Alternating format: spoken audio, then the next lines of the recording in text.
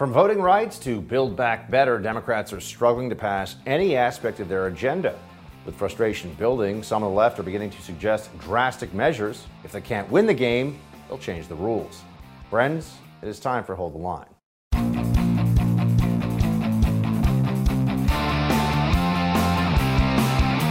Welcome to Hold the Line. I'm Buck Sexton. You can set your watch to it. You can prepare for it well in advance. You know it's coming. The moment Democrats recognize that they may lose power, they want to change the rules. The moment the Democrats understand the American people are either rejecting their agenda or perhaps in addition to, deciding that there's incompetence at the heart of the Democrat Party, they look for some way to hold on to power regardless of what the will of the people may be as expressed through the ballot box. They can't win, so they decide to get around the actual contest, right? This is a mentality you see time and again.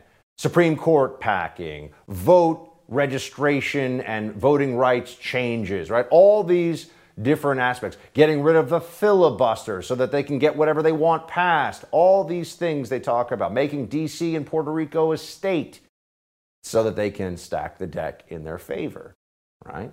I mean, Senator Mazie Hirono, for example, is out there talking about bringing back the talking filibuster for one. Watch this. Here's what I'd like to see happen at this point. I'm not even talking about eliminating the filibuster, which I support. I would support bringing back, really, the talking filibuster, which is something that Joe Manchin supported earlier. Mm-hmm. So if you're going to be that one person to halt everything, you should get on the floor of the Senate and hold that floor for however many hours you can so that the American people will know who is the person that's stopping, in my view, voter protection legislation. So what are the chances of that happening? I'm going to push for it. It's something that Joe Manchin originally supported. I'm going to call on Joe to support a talking filibuster as the way forward for us to protect people's right to vote. Notice how she says first that she does support getting rid of the filibuster entirely, because Democrats have a 50+1 with the vice president tiebreak majority in the Senate. So while they have one more year of that, they figure, let's try to do everything we can to change America in our favor, particularly change the rules around voting.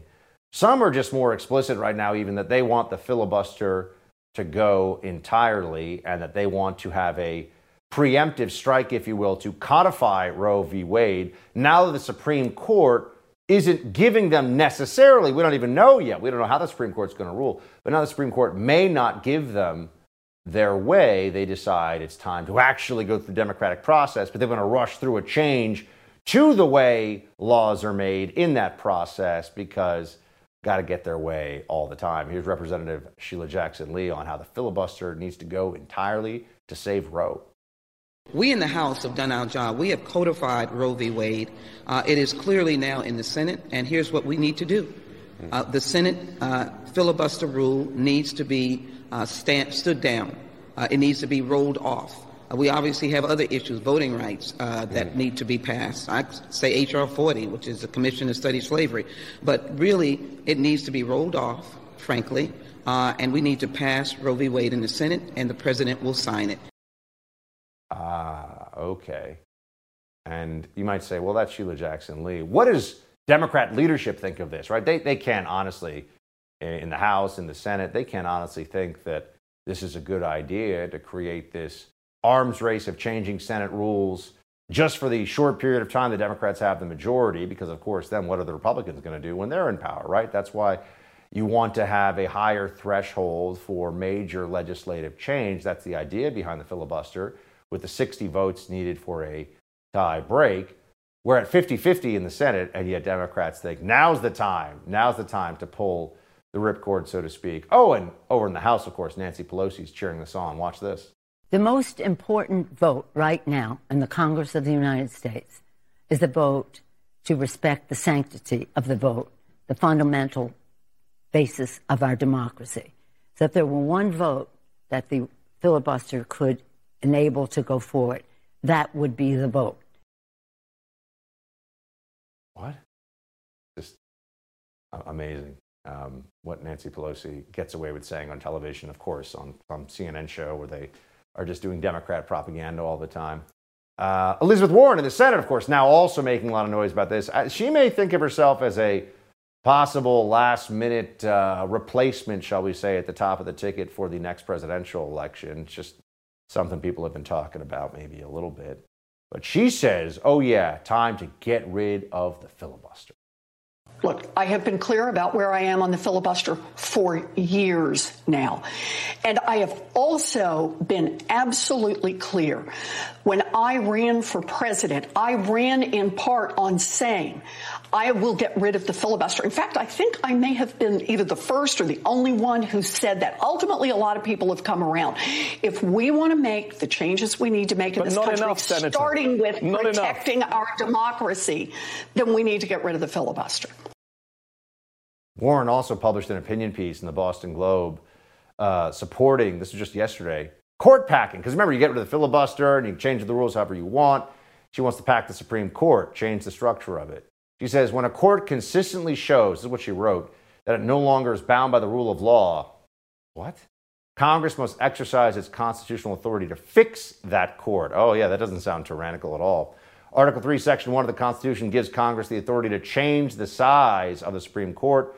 Congress has used that authority 7 times before. To restore balance and integrity to a broken institution, Congress must expand the Supreme Court by 4 or more seats. Let's be clear. They are worried that their favorite super legislature of the Supreme Court will no longer give them what they want, and so now they want to change the Supreme Court. Exactly what we talk about. They can't get their way, so they want to change the rules, so they do. They talk about our sacred institutions and protecting our democracy. These are just nonsense talking points to them. It doesn't matter. They say things that make no sense. I mean, this was back in September. Representative Ayanna Pressley was claiming that voters gave Democrats a mandate to scrap the filibuster and pass a $3.5 trillion spending bill. A mandate with a 50-50 Senate and a tiny majority in the House? That's what they're saying.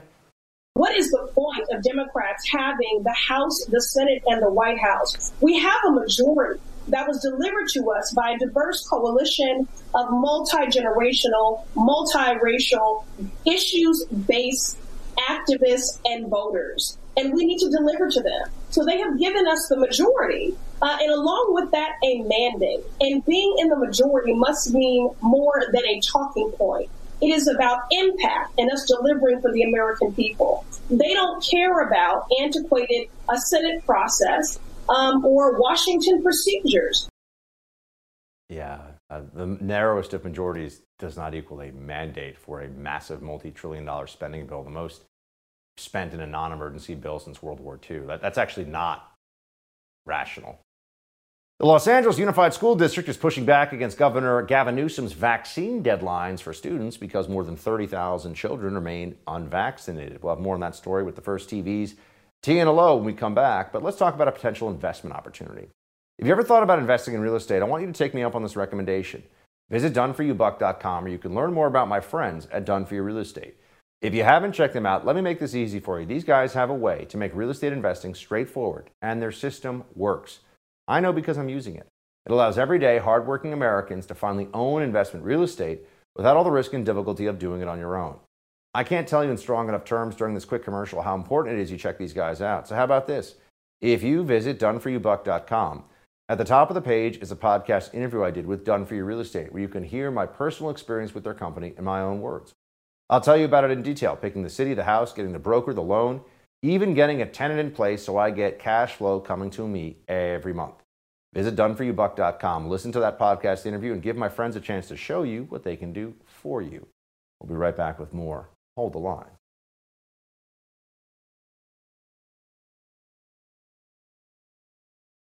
After teachers, students, and parents took to the streets of downtown Los Angeles to protest vaccine mandates, the LA Unified School District decided to postpone vax deadlines for students since more than 30,000 kids have not yet received the jab. School board citing concerns over disrupting learning and transferring tens of thousands of students into independent study.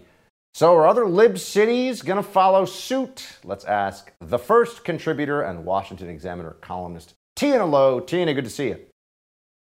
Thanks for having me, Buck. It feels like the pushback has gotten a bit stronger, a bit more forceful, even as we are heading into a clear COVID wave right now, Omicron and all the rest of it. There's still Delta and these other things out there. But you've started to see cities not implement fully their mandates. Is this a turning point? Well, yeah. I mean, even in the bluest of blue areas, I think people are waking up and realizing that this is not tenable, right?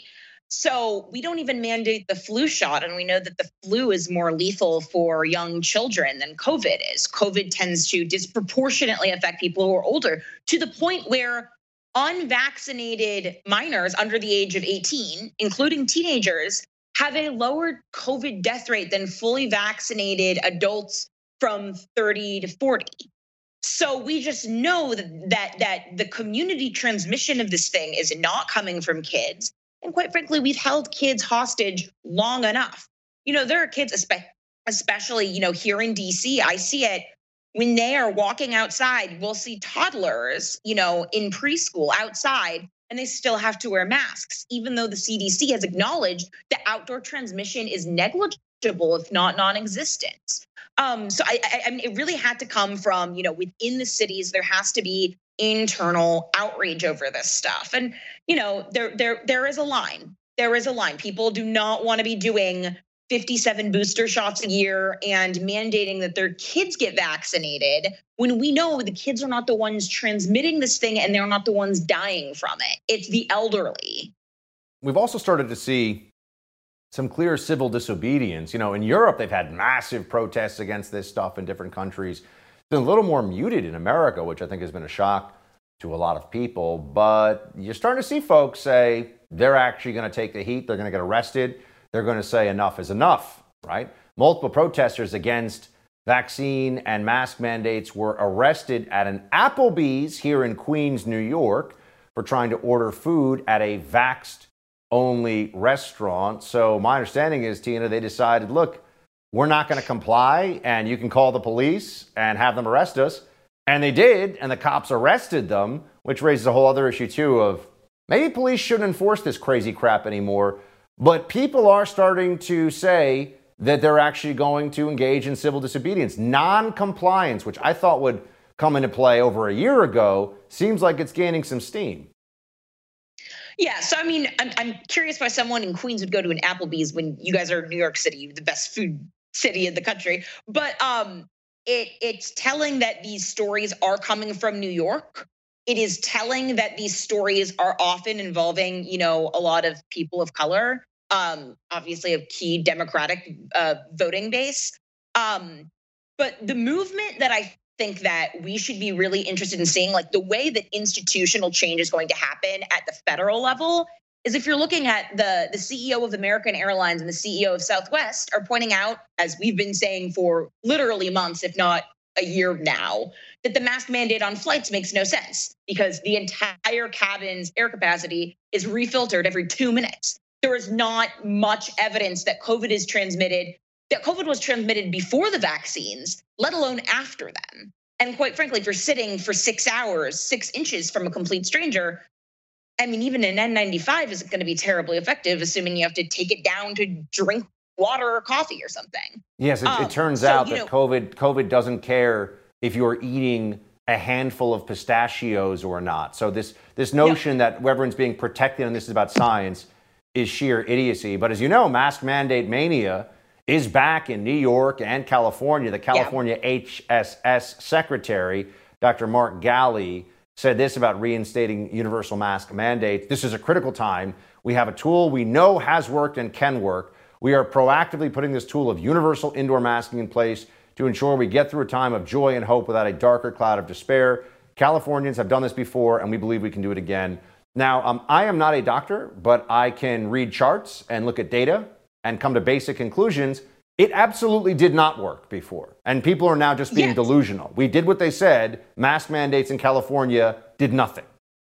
Yes. I mean, so Orange County did not reimpose an indoor mask mandate. LA County did. These are neighboring counties, very similar culturally, very similar in terms of density. And Orange County had fewer deaths per capita from COVID in this last wave than Los Angeles County did. I believe it was the San Francisco Chronicle did a study, just did a data analysis controlling for vaccination rates and found that when two counties' vaccination rates were the same, the mask mandate was irrelevant. It was statistically insignificant because wearing a piece of cloth on your face, like, I think that like there were legitimate cases to be made, and I made them here on this network, that, you know, wearing N95s in healthcare settings, nursing homes, pre-vaccine, those were all well and good. But now at this point, vaccine's your choice. Either you got it or you didn't, and it doesn't really. And if you're young, it probably is not that significant either way. The cloth mask is not going. It's going to make as much of a difference as masking during the bubonic plague did in, you know, the early modern ages. Or Spanish influenza, when there were mask debates and it actually did nothing. Yeah. But yeah. Yeah. And as we fail to learn and remember from the Spanish influenza, filtration and air filtration is so much more important than any of these tiny, you know, measures. And that's what airplanes have. And that's what school buildings did not implement during that initial COVID lockdown. You know, you mentioned the airplane situation. Here is in front of the Senate, by the way, testifying, the CEO, outgoing, of course, because now he doesn't have to worry about his reputation being besmirched by the mask maniacs. Southwest Airlines CEO saying, look, masks on a plane doesn't really do anything. Watch. Will we ever, do you think, be able to get on an airplane without masks?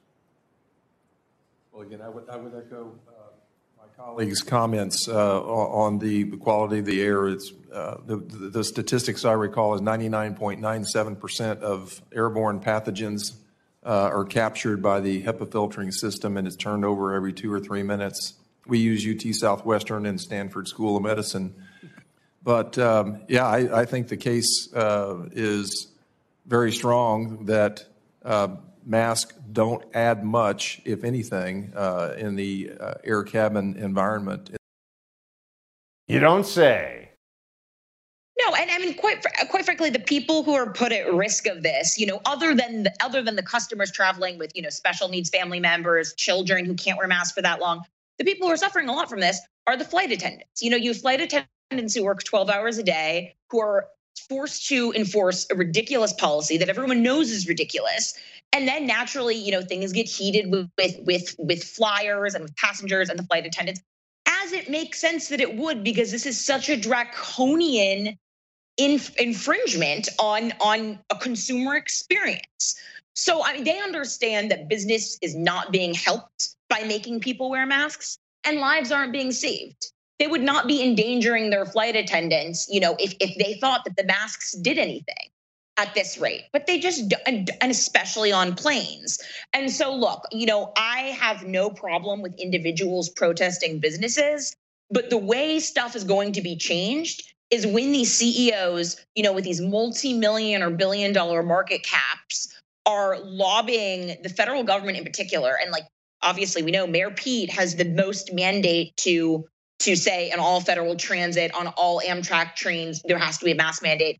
So the rebellion has to come directly against the federal government. And that's that's why this is very promising that Southwest and American CEOs are now both saying this. Just the beginning. I hope it keeps going. Tina, I hope you have a very Merry Christmas. Good to see you. Thank you, Buck. Time Magazine's Man of the Year, Elon Musk, is trading barbs with Senator Elizabeth Warren. I'll have more on the war of words, tweets between the two in tonight's Buck Brief. I want to tell you about my friends at My Digital Money. Crypto is heating up. A lot of people want to get in on the action for the first time. Where do you get started? Bitcoin, Ethereum, so many digital tokens out there. How do you buy them? How do you hold them? That's why you need My Digital Money. It's an easy-to-use, self-trading crypto IRA platform with concierge-level customer service. They will actually answer your phone call and help you get started. Your comfort and security is their absolute top priority. They offer an unparalleled military-grade security for your coins. They can even set up trigger orders to help you secure opportunities for gains or limit losses without having to watch your account 24/7. Look, when it comes to your money, you deserve a team of dedicated professionals who have your back, speak to you honestly, and treat you like a human, not a number. Check them out at mydigitalmoney.com. That's mydigitalmoney.com. We'll be right back with more. Hold the line.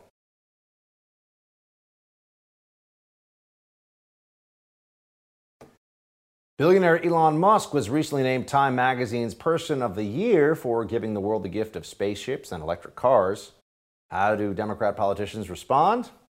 Elizabeth Warren, the anti-capitalist demagogue, reacts with anger and envy, saying Musk should pay more in taxes.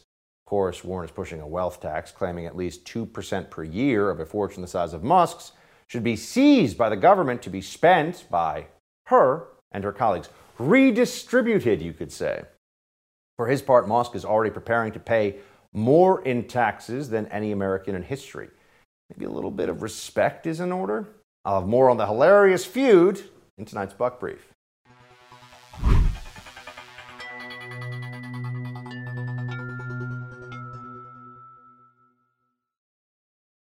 Folks, you go after a guy who is not only the richest man on the planet, but also has 66 million Twitter followers, you may find yourself on the wrong side of an internet feud. Elizabeth Warren, demagogue, Democrat, fake Native American, found this out the hard way.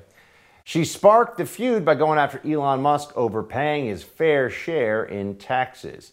Let's change the rigged tax code so the person of the year will actually pay taxes and stop freeloading off everyone else, she tweeted out. Oh, this is where it gets good. Elon Musk responded to Warren in a barrage of tweets. Please don't call the manager on me, Senator Karen, he wrote.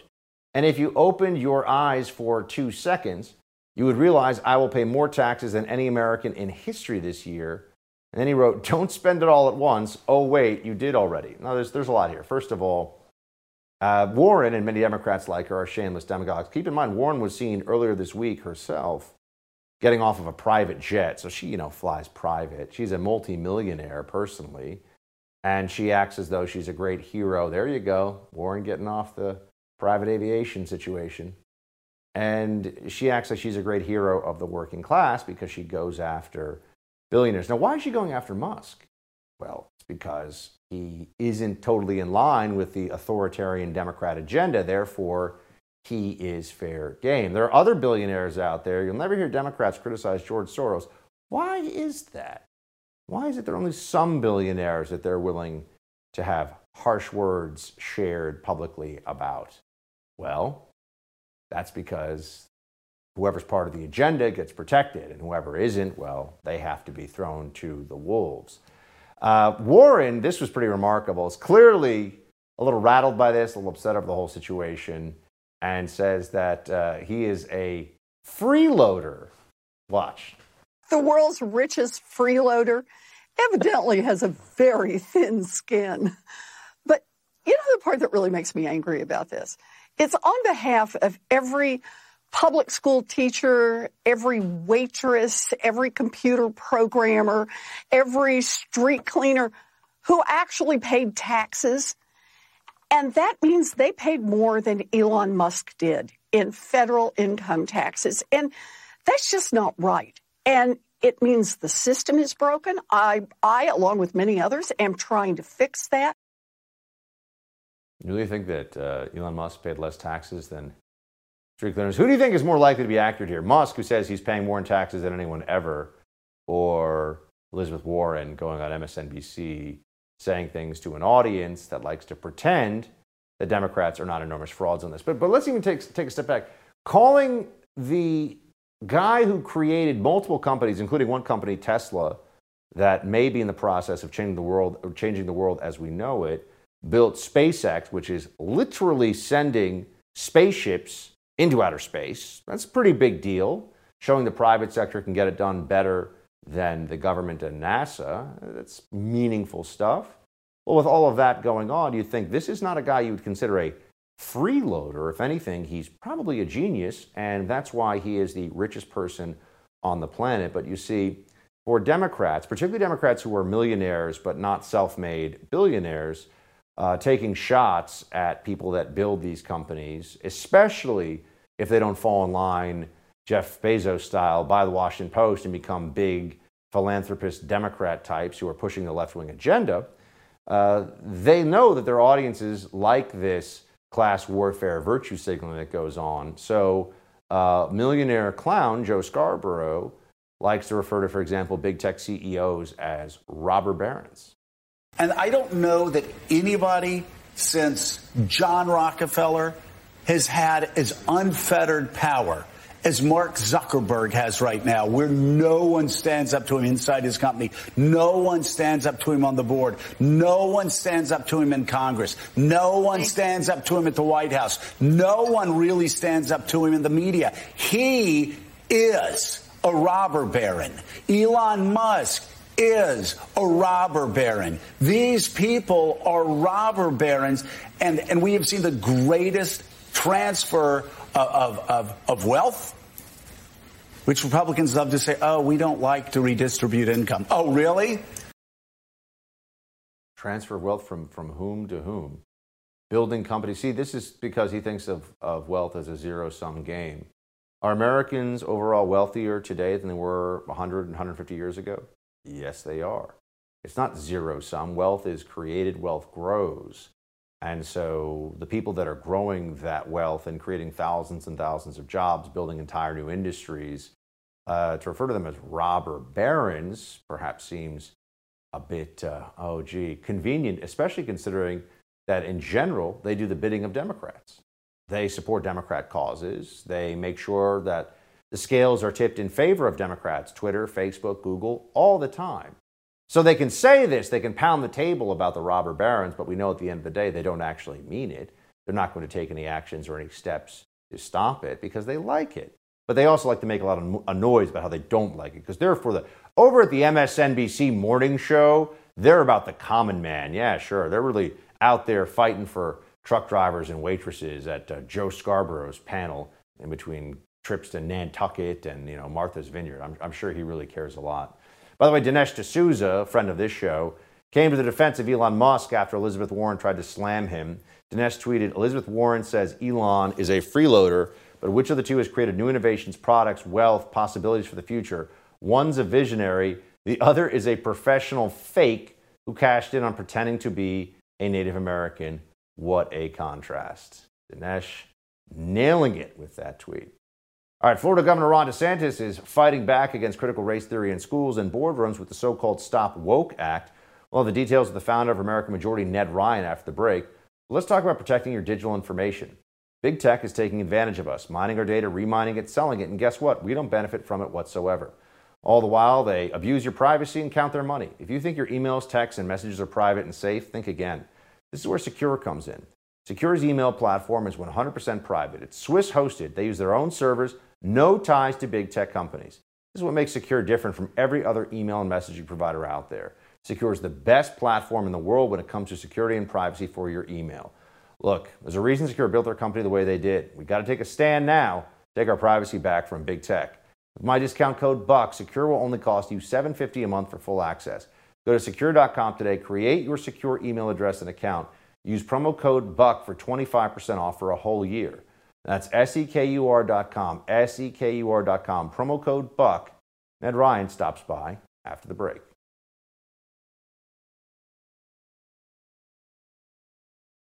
Giving parents a private right of action to be able to enforce the prohibition on CRT, this corporate CRT, it's basically corporate sanctioned racism, and they're trying to shove it down these employees' throats. We are going to be introducing to the public, and we have legislators who are going to help us with this, a new piece of legislation for the upcoming legislative session called Stop Wrongs Against Our Kids and Employees Act, the Stop Woke Act. The greatest of all time of governors, Ron DeSantis, the GOAT, announcing a major crackdown on critical race theory. His new Stop Woke Act banning the progressive curriculum from Florida schools and workplaces. Just another reason why a lot of Americans are moving to the Sunshine State. Here to react to this and more, CEO of American Majority, Ned Ryan. Ned, what's up, man? Hey, Buck, how you doing? I'm good. So I love to see this. It's amazing to me, though, because you still have, it seems, the Democrats thinking that the way that they can fight back against this is just to tell parents and tell people in general there is no CRT. Yeah, it's kind of bizarre when the response is to double down and deny what's actually factual. I mean, they tried to do that here in Virginia when, in fact, the Virginia Board of Education actually had it front and center on their website about critical race theory, in which they were trying to gaslight the people of Virginia when, in fact, it was clearly stated. I think this is a great move by DeSantis, Buck, but I want to see it go a step further. I mean, the reason that they were able to get away with some of this stuff with the critical race theory, other games they've been playing inside the education system, is it's because it's a monopoly. And the way that you break monopoly is to bring about competition. And I would love to see DeSantis take this even a next step further, in which he says, you know what, we're going to allow the dollars to follow the parents. And if they want to have charter schools or private schools or homeschool, whatever they want, they can then put their children to that school. That will break the monopoly of the public school system, which has allowed them to turn them into indoctrination centers in which they're teaching children what to think instead of how to think. That's the next step to take, Buck. Is this going to play? I mean, obviously, we're talking about it in the context of Florida, and Governor DeSantis is taking action there. But we saw in your home state of Virginia what felt like a huge repudiation of just CRT, but also the left's stranglehold on education and refusal to be even a little bit responsive to parents. We even know that parents treated like terrorists for wanting to have a greater say in what their children are being taught in schools supported by their tax dollars. Do you think that's going to come back as a major issue next year for the midterms, Ned? Absolutely, and Republicans would be fools not to embrace it. I mean, this is the real story of what took place in Virginia. It was not that Glenn Youngkin was some phenomenal conservative rock star left to himself. He was a vanilla establishment type candidate who embraced the parents' movement that had already begun, and that was the real secret to his success, Buck. Is he embraced it wholeheartedly, became a vocal supporter, and said, I will defend parents' rights to actually be engaged in how their children are educated. And I would remind people, too, that the other issue that people seem to forget on this, Buck, is it's not only CRT, it's that these woke school board members have said, well, advanced math and other advanced courses are racist, therefore we're not going to teach them. And where you get 70% of Democrats and independents, especially here in Loudoun County, was on that issue. They were completely frustrated, had enough, that their children were being denied opportunities by not being taught these advanced courses. It's a 70% issue, and only a fool would turn their back on us. So I hope the Republicans in 2022 double down on this, embrace it, and say, if nothing else, we are going to be advocates for parents' rights, and we're going to actually go even, again, a step further, and we're going to work to break the monopoly of the public school system, and we're going to provide more competition. And when more competition comes, I think you see a lot of this stupidity start to fade away. Ned, you're a guy who understands how the legislative sausage is being made in D.C. and what's likely to come out of all the wrangling over, for better or for worse, the wrangling that's gonna continue on here with what you have to call the Biden agenda, right? Build back better. I've heard others call it build back broke, but the point here being it is stalled out. Senator Manchin has withheld his support as of now. Looks like Democrats are unlikely to pass Biden's social spending plan before this year is out. First of all, are you surprised that this is where we are? You know, honestly, probably a little bit, Buck. I've been surprised that Manchin and Sinema honestly have stood their ground on this and the voting, supposed Voting Rights Act of Democrats, that they have not said we're going to do away with the filibuster. We're not going to have $1.75 trillion in absurd spending. It's been a pleasant surprise that you've had two Democratic senators really say we're not going to go along with this crazy progressive leftist, socialist, statist agenda. So I think the spending is at least stalled for right now. I think what you're going to see, honestly, on the spending front is Democrats are going to realize we're going to lose power in the midterms of 2022, probably lose the majority in the House. I'm pretty sure they're going to lose it in the Senate. And if they don't get something done next year, they're not going to have another opportunity to do it. So I think they're going to really put a lot of pressure on Sinema and Manchin. But in the short term, a build back better or build back broke, whatever you want to call it, is dead. And now they're trying to move on to voting rights. But Sinema made it very clear today that she is not going to be voting to do away with the filibuster, to have this massive wholesale, I call codifying of corruption when it comes to our electoral process. So what do you think this turns into next year? It feels like for the Biden regime, the absence of the passage of the BBB means that they're heading into a midterm cycle where the Democrat agenda feels like it's stalled out. So are we going to get some version of this passed by the Democrats, or do you think there's a possibility the whole thing could just be held up?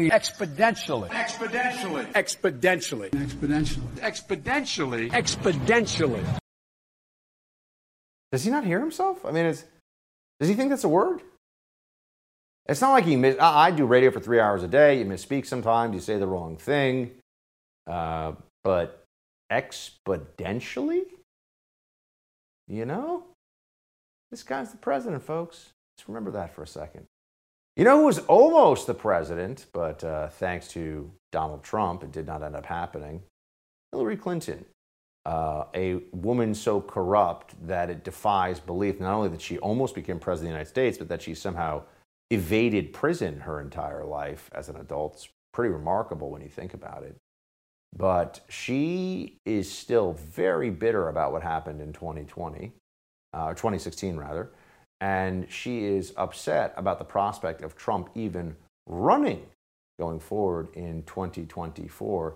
Now, you see, if you watch enough cable news, you realize that the Democrats are running out of ways to scare people about politics when it comes to Trump. They're running out of phrases. So they're going to just start leaning into things that you've already heard many, many times before. I mean, here's Hillary Clinton telling you, or telling whoever's watching her in this, that if Trump wins in 2024, it could be the end of democracy. If I were a betting person right now, I say Trump is going to run again. I mean, he seems to be setting himself up to do that. And if he's not held accountable, then, you know, he gets to do it again. I think that could be the end of our democracy. Not to be too, you know, pointed about it, but I want people to understand that this is a make or break point. If he were, or someone of his ilk, were once again to be elected president, and if especially he had a Congress that would do his bidding, you will not recognize our country. The end of our democracy. She doesn't want to overstate it, folks. It's just the end of our democracy. I mean, you know, she's not overstating it, though. No, she would never do that. No, of course not. This was interesting. A faculty member at NYU, New York University, has asserted that trans activism is part of a larger effort to bring about a communist revolution. Watch this.